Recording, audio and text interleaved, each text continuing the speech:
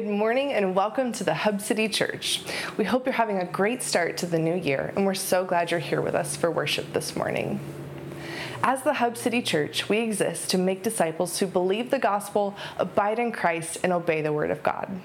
If you'd like to hear more about our vision, or if you're interested in joining our serve teams, community groups, or men's and women's ministries, you can visit our website, thehubcitychurch.org, or just text the word Hub City to 97,000 and we'll follow up with you in the next few days.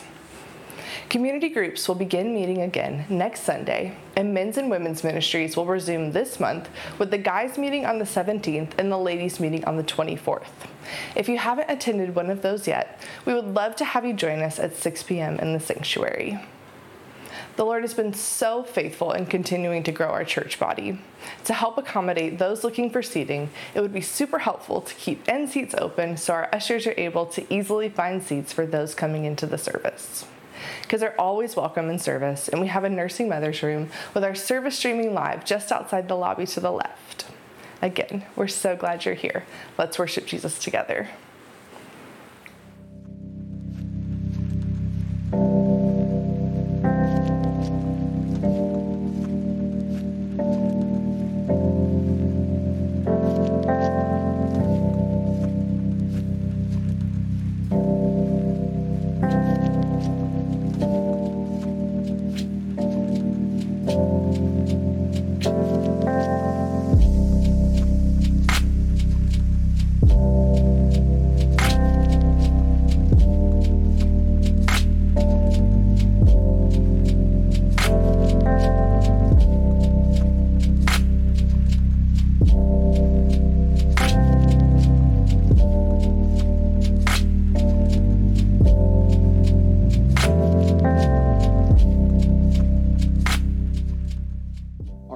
Hey, good morning again, and Happy New Year again. My name is Tad Anderson. I'm the lead teaching pastor here for the Hub City Church, and we are so grateful that you're here on this first Sunday of 2024.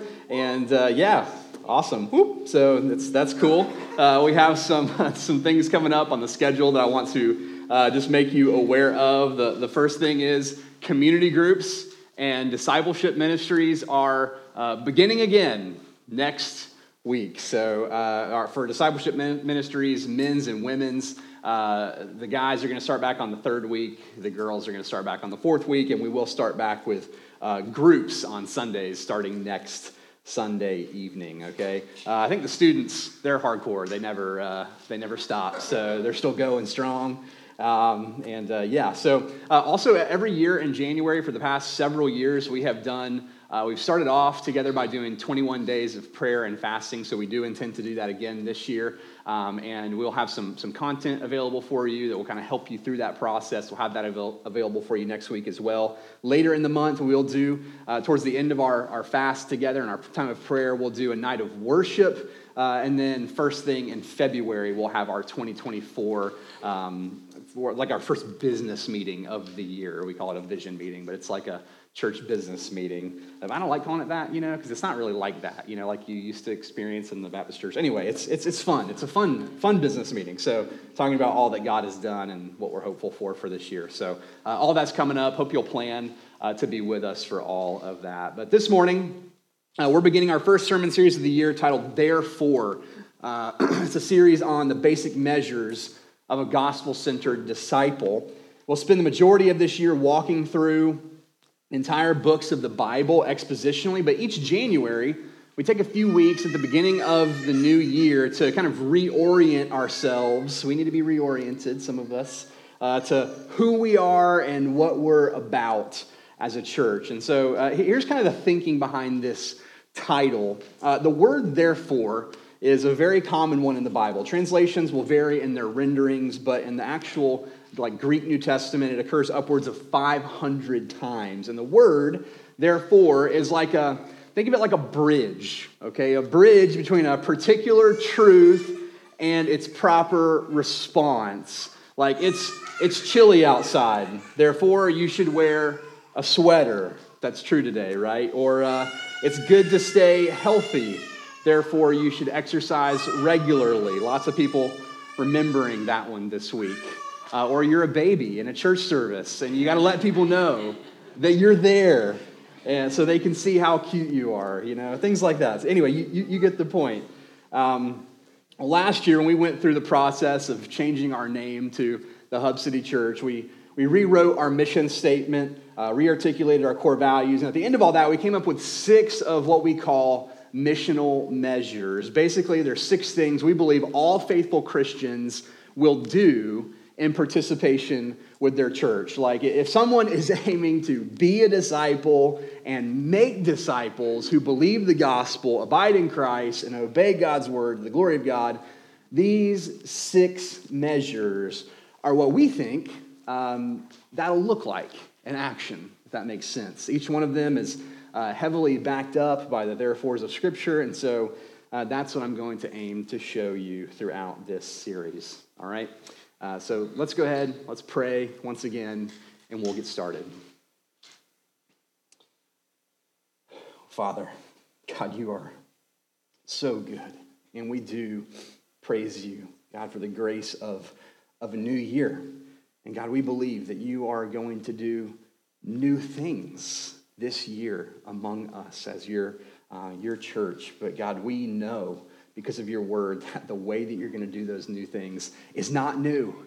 It's going to be in the same way that you always have, really for the same goal that we have sung about together this morning, Father, to glorify yourself through the gospel, the person and work of Jesus Christ. Father, we thank you for that gospel that has brought us together as your church, and we're thankful, God, that you have given the gift of the church to the church. God, thank you for this body, this group of men and women who love you and who do want to make disciples, who believe the gospel, who abide in Jesus, and who just obey your word and make much of you in everything that they do all throughout their lives. So, Father, I pray that that's what this year would be full of. And I pray now, God, that this sermon series here as we start, God, that's what it would be about. That people at the start of this new year would decide that they want to be even more faithful to you this year than they were last year, God. That they want to continue doing the same things for the same goal of Jesus being magnified and glorified among us. We love you, Lord. It's in Jesus' name we pray. Amen. All right. Well, we live in a society that is absolutely engulfed in what is called expressive individualism. I get this term from Carl Trueman, who wrote a book called The Rise and Triumph of the Modern Self. Listen to this societal shift that he hits on in the book. It says, the self, using air quotes there, the self that Western civilization cultivated up until just a few hundred years ago was what Harvard political theorist Michael Sandel described as an encumbered self, in contrast to modernity's unencumbered self. The person was a creature of God who sought to conform himself to the truth, to objective moral standards in pursuit of eternal life. Modern man, however, seeks to be true to himself. Rather than conform thoughts, feelings, and actions to objective reality, man's inner life itself becomes the source of truth. The modern self finds himself in the midst of what Robert Bala has described as a culture of expressive individualism, where each of us seeks to give expression to our individual inner lives rather than seeing ourselves as embedded in communities and bound by natural and supernatural laws. Authenticity to inner feelings rather than adherence to transcendent truths becomes the norm. Let me summarize this in layman's terms. In today's world, it's often said that truth is not objective. That is set in stone, but it's subjective. In other words, everyone has their own truth. Have you heard this? And thus the message undergirding nearly every children's TV show is whatever you think, whatever you feel, whatever you want is great. No one can tell you you're wrong. Just go for it. You do you, boo, right? And while I trust you're aware that The end of that spectrum is very confused about gender identity and angry about patriarchy. I'm more concerned this morning with kind of the shallow end of the pool, or the subtler expressions of expressive individualism. You see, Carl Trueman argues that this mindset was birthed centuries ago, but let's just go back, a few decades into, let's say, my childhood, okay? I, like many in this room, was a millennial kid raised by baby boomer parents, and before I say this, I just want you to know I love my parents very much and appreciate so much of how they raised me. This is not a resentful rant. This is a reflective observation, okay? But something they would always say to me growing up, maybe your parents said something similar. They would say, Tad, if you put your mind to it, you can be and do whatever you want one day, right? And listen, I know what they meant. They meant that if I worked hard, I could reach my potential through whatever career path I chose, and for that, I'm grateful. I'm grateful. I became, by God's grace, a predetermined young man because of their encouragement. I think the Lord has, by His grace, redeemed that for His glory. But here's the problem. Here's the problem. That same collective encouragement has done more than maybe any parent ever imagined that it would. It has turned into a multi-generational mantra that goes something like this: I can do whatever I want. Or not. I can also choose to not do whatever I don't want, because only I am in charge of me, right? Why are we talking about this? Well, because in contrast to the world around us, church, we believe in objective truth. We believe in objective truth. You see, the Bible tells us the source of objective truth is God, who is who He is, and who tells us very clearly that He does not change. His attributes, His character, and moral standards, they have stayed the same from the very beginning, though God doesn't have a beginning or an end. He is unchanging, though, right? He is the one, if you started your Bible reading plan in January like you're supposed to, all right, you'll start today, it's okay, But here's the first words that you'll read, right? In the beginning, God. He's the one who created the universe and everything in it. And thus, He alone has the authority to tell us how we are to function within its confines. And lest you hear this and think it sounds harsh, okay? Let me tell you more about the character of God. He is, as you read, you realize He is not a cruel tyrant, but a loving Father. And so, His insistence that we conform to His design for life is not mean and inconsiderate, but the opposite. He has given us His word as a great kindness that we might flourish in the world that He has made by doing things the way that He intends for them to be done. Okay? So do you see how the Bible presents a real challenge to the I can do and be whatever I want mindset of our time? Now, the Bible does say that if you're a Christian, that you're free, doesn't it? It does say that. But there's a difference between life, liberty, and the pursuit of happiness, or American freedom, and freedom in Christ. We've got to define our terms. See, American freedom is more or less, it really is, freedom to do whatever you want, under the law, okay? Or you can break the law too, and then you're free to do that. I'll put you in jail. But anyway, freedom in Christ is not the same as American freedom. Freedom in Christ is not the freedom to do whatever you want. It's not. See, because the Bible tells us That we all started out trying to do whatever we want. And that was bad, wasn't it? It's called sin. It makes a big mess. But freedom in Christ is actually freedom from the desire to sin and the freedom instead to want and to do what God wants. This is good. This is good. We talked about, we sang about this. We were created, friends, to live for God as his image bearers. And so biblical freedom, freedom in Christ, is restoration of the freedom to live as we were originally created to live for the glory of God.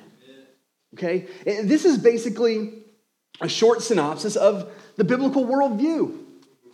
Right? This is what we believe, the big picture, or a gospel-centered worldview. That God is good and that he created everything for his glory, mankind being the pinnacle or the crown of his creation, right? But mankind sinned and deviated from God's good design.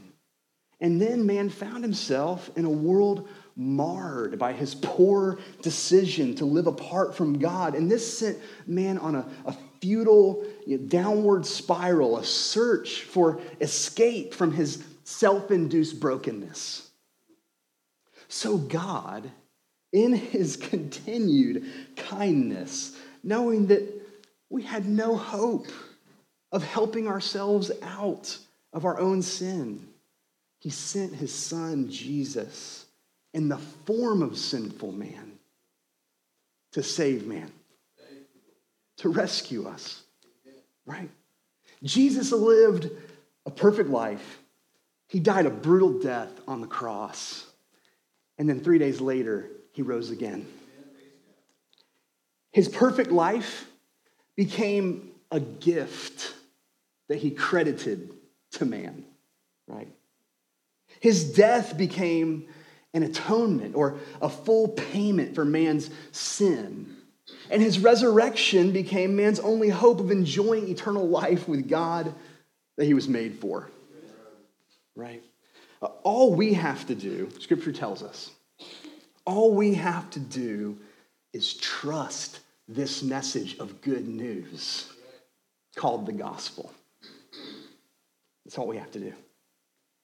And when we believe the gospel, the Bible says we're born again. We're born again. All our sin is forgiven. We're immediately justified as children of God who are filled up with his Holy Spirit and empowered to recover and pursue a life lived in right relationship with him again. Right? Maybe you know this based on the amens and that's right. A lot of you know this. I'm glad that you do. I'm glad that you do. But let me just make one final thing about it really clear.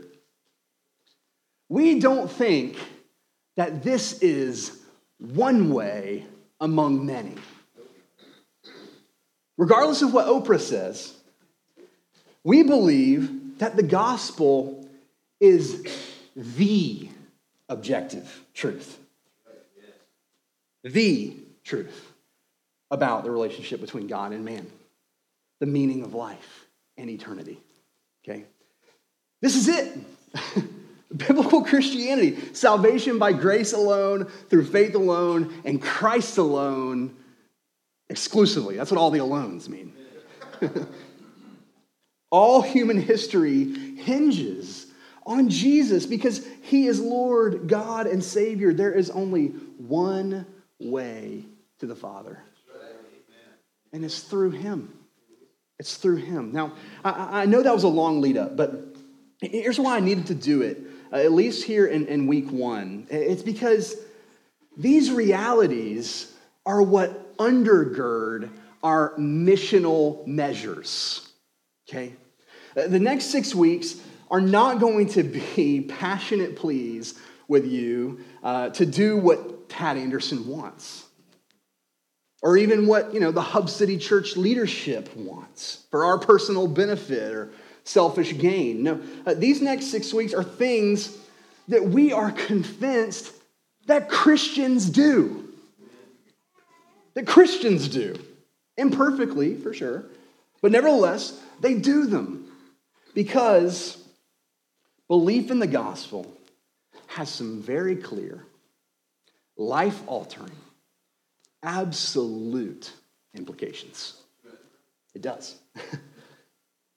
If the gospel is true, and it is, okay, then our response to it is of the utmost seriousness. As Aldous Huxley, the author of Brave New World, wrote in 1963, facts do not cease to exist because they're ignored. And the fact is that if Jesus came, died, and rose again, that changes everything. It changes everything. These monumental facts have major implications, major therefores, if you will, that are very clear. That is indisputable. That is not up for debate or negotiation. Life-altering. That is, you can't and won't stay the same if you're honestly living these things out. And absolute. That is, no one is exempt due to age or position or preference. The spiritual weight of the gospel is simply too great for anyone who believes it to slip out from underneath its all-pervasive effects. Jesus is simply too amazing. And his model for living is too compelling for us to do it halfway for any real length of time. You're either growing into greater and greater commitment to these things, or you're giving up on them progressively over time.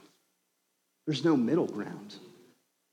Now, I know that I'm saying this in a really strong way this morning, but I intend to, because of passages like this in James chapter 2, where it says, this is James, little brother Jesus, who says, "What good is it, my brothers, if someone says he has faith but does not have works?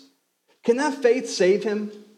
If a brother or sister is poorly clothed and lacking in daily food, and one of you says to them, 'Go in peace, be warmed and filled,' without giving them the things needed for the body, what good is that?"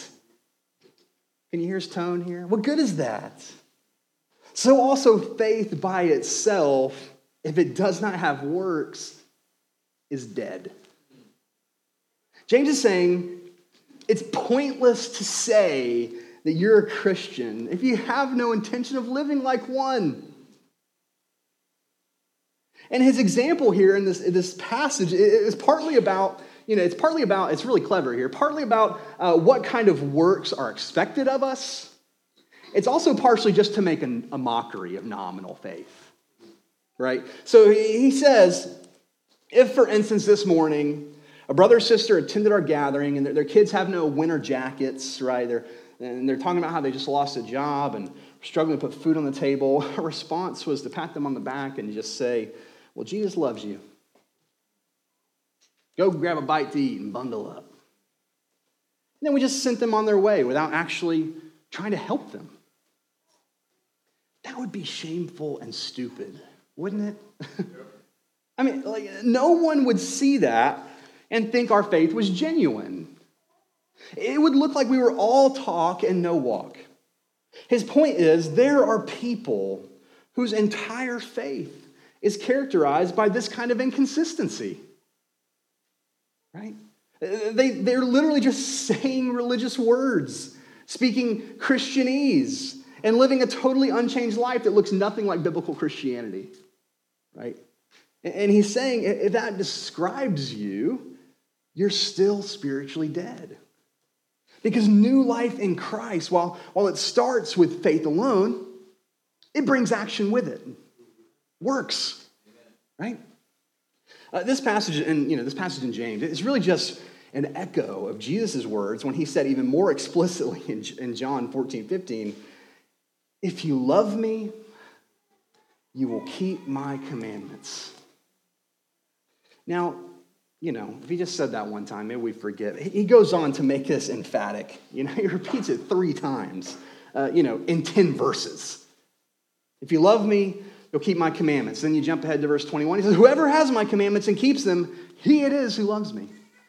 Then in John 14:24, he really covers his bases. Whoever does not love me does not keep my words, right? So you see, Jesus does not leave any room for genuine faith characterized by mere intellectual assent, right? This idea of having his words, but not keeping them. He's very polarizing about it. He says, if you do what I say, that's what true faith, true love from me looks like. If you don't do what I say, then you don't. You don't. And if you keep reading, because I did, there's no qualification. There's no extenuating details afterward. There's no fine print that comes after that. When it comes to faith in Jesus, he says, the proof of love is obedience. Period. Right? So again, each week over the next several weeks, we'll talk about one of these clear gospel implications or therefores, right? And today, we're going to start with a commitment to community. And, as I was preparing for this message, I was feeling a little bit insecure because I feel like I harp on the necessity for community all the time. But as I wrestled with that, because I don't want to be unnecessarily redundant, I realized that, in my 7 years of, being a pastor within this church body, regular committed community has gotten harder and harder to maintain, right? There was once a time about back in the day, about 80% of our Sunday attendance was regularly involved in community group. And by regularly involved, I mean, just present mostly every time we would get together. And for whatever reason, it's just way less now. It's just way less, maybe 40 or 50%. These are, there are a lot of people who are on our community group listings or roles, or whatever you want to call them, but very few attend every week. And our men's and women's ministries are really great, I think. It feels like we've tried to make them a good time of fellowship and trust, and I hope really a helpful time for discipleship conversations. But, our men's ministry probably has, 15 to 20 guys on a good week. And, I used to regularly have 12 guys just in a little men's group that I led at Starbucks, back in the day. So I say that up front because I think it will give some gravity to the text we're about to read. And because I want you to know, community is not like my pet topic, that I just love to discuss incessantly, okay? No, I hit on it a lot because it seems to really be a need in this hour of redemptive history, at least when you read texts like this one in Hebrews chapter 10. Let's read it. Hebrews 10, we're going to start in verse 19. Guess what it says first?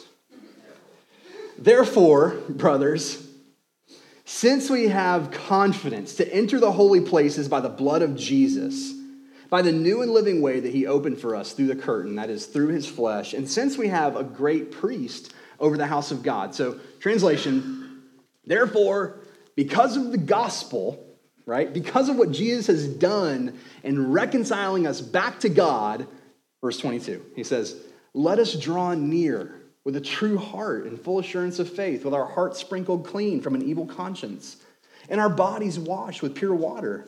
Let us hold fast the confession of our hope without wavering, for he who promised is faithful. And let us consider how to stir up one another to love and good works, not neglecting to meet together, as is the habit of some, but encouraging one another, and all the more as you see the day drawing near.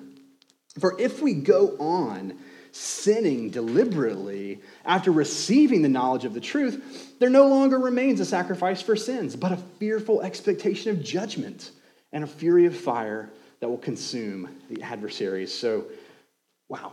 Okay. That's pretty straightforward, right? because of the gospel, we should be gathering together a lot. And as time goes on, he says, we should be together more, not less. To not be, he actually says, is deliberate sin, right? So I love this quote from Jonathan Lehman of 9 Marks, a ministry that produces resources for building healthy churches. He says, sometimes people like to say that a church is a people, not a place. It's slightly more accurate to say that a church is a people assembled in a place. Regularly gathering together is necessary for a church to be a church. Just like a team has to gather to play in order to be a team. Jesus organized Christianity this way. Spiritual things happen when Christians stand elbow to elbow, breathe the same air, join our voices in song, hear the same sermon, and partake of one bread. You look around and you think, I'm not alone in this faith. What might we do together? That quote is from a book he wrote with Colin Hansen after the pandemic called Rediscover Church: Why the Body of Christ is Essential. We have some copies if you'd like one, but here's the crazy thing about writing a book like that, and I guess really the crazy thing about preaching a sermon like this, they're about something that, to my knowledge, Hebrews 10 is the only explicit reference to in the New Testament. Commitment to community. Commitment to community. Commitment to gathering regularly with the people in your church.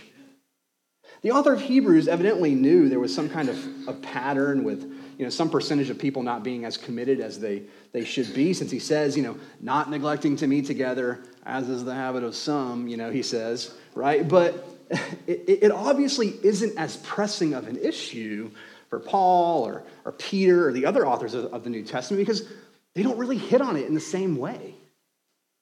I mean, sure, they address problems within the community, but attendance and participation together, commitment, doesn't seem to be one worth expounding on at length, right?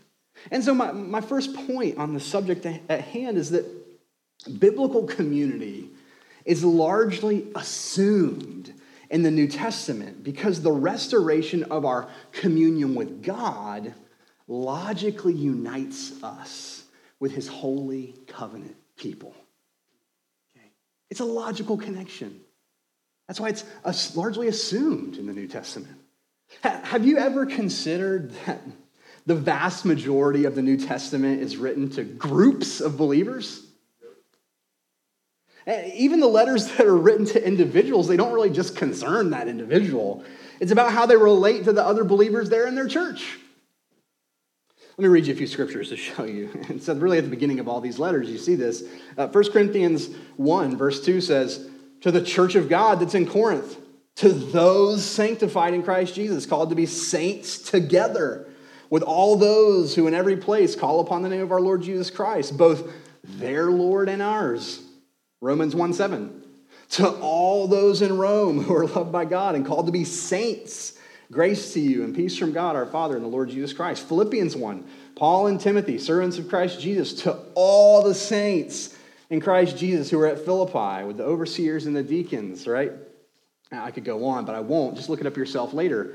It's all written to and with the intent of being applied in the context of a group, right? This is because as we read from Lehman a moment ago, Jesus made Christianity to function like a team. Team Jesus, right? Plurality is inherent in the design, right? Think about the Bible's language regarding our identity as believers. We're called children of God, brothers and sisters in Christ. That's the language of immediate family under one roof, right? Or how about being called members of the same body? How much more intimate can it get than that? Or disciples, which means learners or students in the same class with the same teacher, Jesus, again. or citizens and ambassadors in a foreign land who are from the same holy nation. We're all here for the same purpose. We're on the same mission, right? We all speak the same language. And so this is why I say that the restoration of our communion with God logically unites us with his set-apart covenant people, right? I mean, okay. Think about this. Pretend that you somehow grew up on a desert island with nothing from the outside world except the Bible. And as you studied it, you were born again. You became a Christian. And in the course of time, you were rescued and brought into society. And the first thing you were eager to do is meet some more believers. Right? That's probably what would happen. But as you did, you realized that many of them described church as just a service that they attend, like once a week for about 90 minutes, as opposed to this super connected, like-minded group of people who are just together with one another almost all the time. Right? You'd be confused, right? You'd probably be thinking that it didn't match up with what you'd been reading all those years, that it was so much less committed than what you expected. It might even feel sad, like a letdown, right? In his book, Tortured for Christ, Richard Wurmbrand had a sense of this feeling. He was a Romanian priest who was brutally tortured for his faith for 14 years in a communist prison. And after being released and coming to the U.S., he said,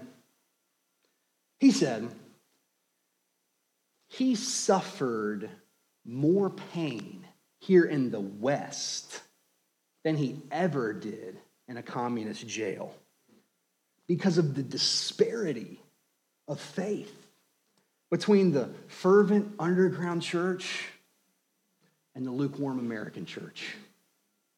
He said, quote, "Whoever has known the spiritual beauty of the underground church cannot be satisfied anymore with the emptiness of some Western churches." All that to say, both in the New Testament and in most of the world for most of history, commitment to gather frequently, that's not really been the thing that needed to be taught. We're in a strange category here. We're not the norm. Because of our level of privilege, wealth, and expressive individualism as American Christians, we have to have preached to us what has been largely assumed in the other contexts of Christendom. That the restoration of our communion with God logically unites us with his holy covenant people. Now, I considered going on longer about the theology of God's intention to make a people for himself that we see even woven throughout the Old Testament. But I could do that, but I don't think that's necessary. I think the truth is, we know, don't we? We know. We know that any lack of commitment from us is probably not due to a lack of knowing better. I think it's forgetfulness of the priority. So let's spend our last little bit together talking about why community should always remain a top priority for us as followers of Jesus. Here it is in your notes. It says, commitment to the gospel-centered community of the church means committing to meet often with its members, with the desire to do what cannot be done alone, right? I truly think that this is at the root of why a tight-knit church community has gotten harder to maintain over the years. If I don't say this, someone will remind me. So yes, I know COVID had a big part in it. But here's why I think it did. I think what COVID did, After the whole, toilet paper debacle, you remember that? Due to mass panic, had to stop, had to figure out where you could get toilet paper. I think after that, that 6-month span or however long that we weren't allowed to gather, I think it showed us just how self-sustained we can be in America, actually. How long we can go just staying home, ordering everything on Amazon, never having to rely on another physical person for anything, right? I mean, sure, there were negative mental and emotional side effects we learned, but I think we also learned that we don't technically have to say yes to everything, and that sometimes it's easier and more comfortable to bail on plans and just stay home because we feel like it. And actually, meeting 2, 3, even 4 times a week with our church in some way, it started to seem excessive, didn't it? When it wasn't. It wasn't. That was just normal. It was just what Christians do biblically. They get together often. Because as you read Scripture, you realize there are so many things that we're called to do that we can't do alone. Right? We saw that back in Hebrews 10. Let us draw near with a true heart and full assurance of faith, with our hearts sprinkled clean from an evil conscience and our bodies washed with pure water. Let us hold fast the confession of our hope without wavering, for he who promises faithful. And let us consider how to stir up one another to love and good works, not neglecting to meet together, as is the habit of some. Right? So here are just, as we wrap up, here are just 3 things I think are clear to see from this passage and supported elsewhere that we can't do alone. Here's the first one. Loving and caring for one another. Loving and caring for one another. Now, before you eye roll and think, okay, preacher, we know, love each other and care about each other, right? Duh. Listen to this, okay? 1 Corinthians 12. Paul says, as it is, there are many parts, yet one body. The eye cannot say to the hand, I have no need of you, nor again the head to the feet, I have no need of you. On the contrary, the parts of the body that seem to be weaker are indispensable. And on those parts of the body that we think less honorable, we bestow the greater honor. And our unpresentable parts are treated with greater modesty, which our more presentable parts do not require. But God has so composed the body, giving greater honor to the part that lacked it, that there may be no division in the body, but that the members may have the same care for one another. If one member suffers, all suffer together. If one member is honored, all rejoice together. Now, this is convicting. I'm sure many of you have heard this, but he's saying that there are prominent parts of the body, parts that get a lot of praise, get seen and appreciated a lot. And he's saying those parts of the body actually need the parts that are seen much less frequently, and vice versa. Now, people who are starting to get older understand this because there are parts up in here, that can get hurt just by sleeping wrong or turn your head too fast, right? Usually, you wouldn't give them that much attention, but you start to realize how important they are if you neglect them. You have to start, taking extra care of them by stretching. If you're in your 20s, you're like, what's that? Stretching. Buying a special, I can't believe I did this, buying a special Tempur-Pedic pillow to sleep on.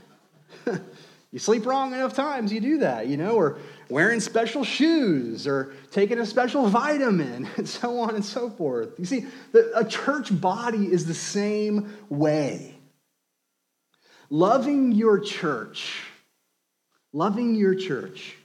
in a surface level, kind of warm feelings kind of way, is not the only kind of love that we're called to have for our church. It should be more personal than that.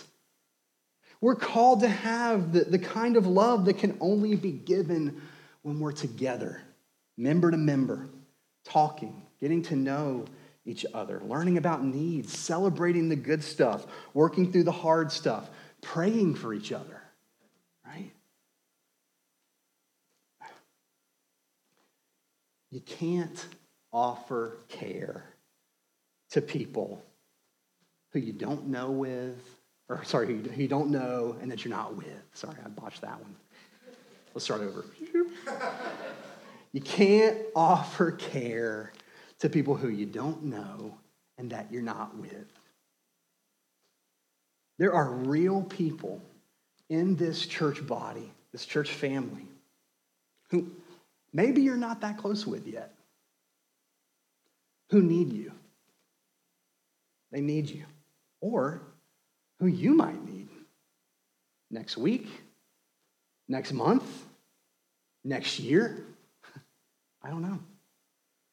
But you've got to start putting in the time now. Loving one another, being on a first name basis, having each other's number, texting back and forth, right? Checking in, grabbing coffee, expecting to see each other at community group or men's and women's ministry, Sunday morning, serving together, and so forth. Guys, this is not a competency thing, okay? This is not a competency thing. I know, we have a lot of successful, talented, competent people here. We do. But regardless of how capable you are, you can't love and care for your church if you don't spend time with them. It's just not possible. It requires togetherness. It requires togetherness. Okay, here's the next thing. Strengthening and encouraging one another. You can't do that alone. You can't do that alone. 1 Thessalonians 5 says, "For God has not destined us for wrath, but to obtain salvation through our Lord Jesus Christ, who died for us, so that whether we are awake or asleep, we might live with him. Therefore, encourage one another and build one another up, just as you're doing. And we urge you, brothers, admonish the idle, encourage the faint-hearted, help the weak, be patient with them all. See that no one repays anyone evil for evil, but always seek to do good to one another and to everyone."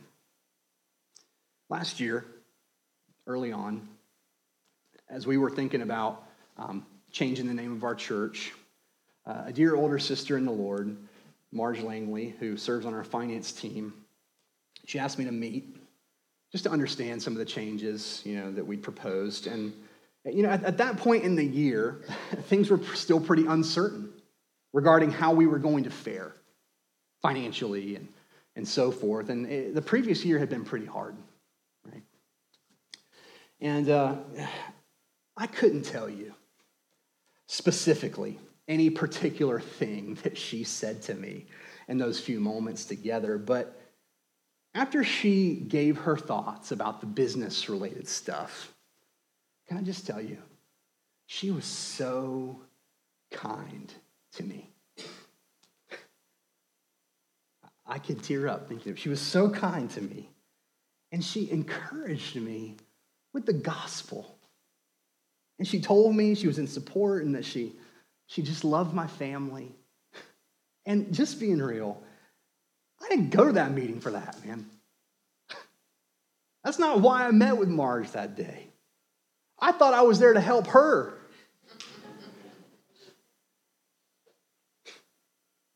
She didn't know I was going to say this, but she helped me more in those few moments together than I possibly could have helped her. I'm certain of that. Church, we need the wisdom and the experience and the perspectives of the other members of our church family. And sometimes we need to be reminded to rely on the truths that we already know we believe. Do you get that? Sometimes we need somebody to come along and just remind us about what we believe, to remind us of the promises of God again. We're feeling faint-hearted or weak. We need the wind put back in our sails. The gospel, not some weird kind of, feely. We need the gospel wind put back in our sails sometimes with a timely word from a brother or sister in Christ. We can't do that for ourselves. We can't do that for ourselves. Or sometimes, maybe we need to be admonished. An older brother I meet with recently admonished me. I'd taken a long time to respond to his email that he'd sent. I apologized to him and I said I'd just been busy, And knowing me, he looked right at me and said, I think that's an excuse. He was right. He was right. I needed to be more prompt and not leave people on the hook just because I felt overwhelmed. Again, had he not taken the risk to give me a quick, loving correction, I may have just continued making an excuse for myself where I needed to do better, right? So, committing to the gospel-centered community of the church means committing to meet often with its members with the desire to do what can't be done alone. Loving and caring for one another, strengthening and encouraging one another, and finally, doing nothing and everything together with food. Okay? Love Baptists, right? These passages in Acts, they never get old. Acts 2 and Acts 4. Listen to them with fresh ears this morning. Acts 2 says, talking about the early church, this is, and all who believed were together and had all things in common, and they were selling their possessions and belongings, distributing the proceeds to all as any had need, and day by day attending the temple together and breaking bread in their homes. They received their food with glad and generous hearts, praising God and having favor with all the people. And the Lord added to their number day by day those who were being saved. Acts 4:32 says, now, the full number of those who believed were of one heart and soul. And no one said that any of the things that belonged to him was his own, but they had everything in common. When you hear these descriptions about the early church, doesn't something just well up in you? Aren't you just like, man, I want that. I want that for my church. The church just feels like I'm one heart with them, just sharing our stuff and helping each other out and meeting each other's needs and eating together in each other's homes, letting our kids play while we talk about life and crack jokes and cut up and share struggles. Don't miss this part. Knowing we can trust each other like family. It's like we can't trust anybody in this crazy world, doesn't it? Just want a family you can trust? Like more than your family? It's a beautiful thing, really. But it takes commitment. It takes commitment. Willingness to give up your time, to put in effort, to push past initial awkwardness, to overlook each other's little weirdnesses. Or big weirdnesses if you hang out with me, it takes regular attendance of the sanctioned things until eventually they're, unplanned organic things that are growing too. I'm going to tell you the truth. I've already been doing that, but I'm going to keep doing that. I'm going to tell you the truth. Why do preachers say things like that? I don't know. All right. This is going to be inconvenient sometimes. It's going to be inconvenient sometimes. Going to a community group every Sunday evening. Unless you're sick, stay home. Or rushing straight from work to the church building on Wednesday evenings for men's or women's ministry or student ministry or whatever. You're going to have other things in your life that feel more pressing. You will. Laundry, 4 kids, man. Laundry's pressing, like, or getting ready for the week, or having some me time to just do nothing. I get it. I get that. You think pastors always want to go to community group? Sure, maybe they do their best to act like it. But we're human too. We get tired. We want to have a lazy afternoon here and there. But listen, here is what pastors and church leaders have to do that all Christians should learn to do. You ready? Commit. Commit to be there ahead of time, regardless of how you're feeling in the moment. That's it. Commit to be in community ahead of time before you get to the feelings of the moment. Here's why. Because feelings come and go. But when something is really a priority, you don't change your mind about it just because you're feeling a little bit tired. You get up, you drink a cup of coffee, and you go anyway.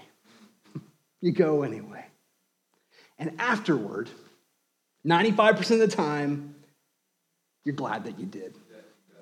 Right? You're glad you did. Even if you didn't feel like it on the front end, you're glad you did. And for the other 5% of the time, you go home knowing you did the right thing, and you go to sleep, and that fixes it, okay? So that's it. So you try again the next day, all right? I don't know. But so listen, I'm going to stop now. Will you commit to meeting regularly in biblical community in 2024? Will you? That's the question. I can't promise you that it's always going to be easy.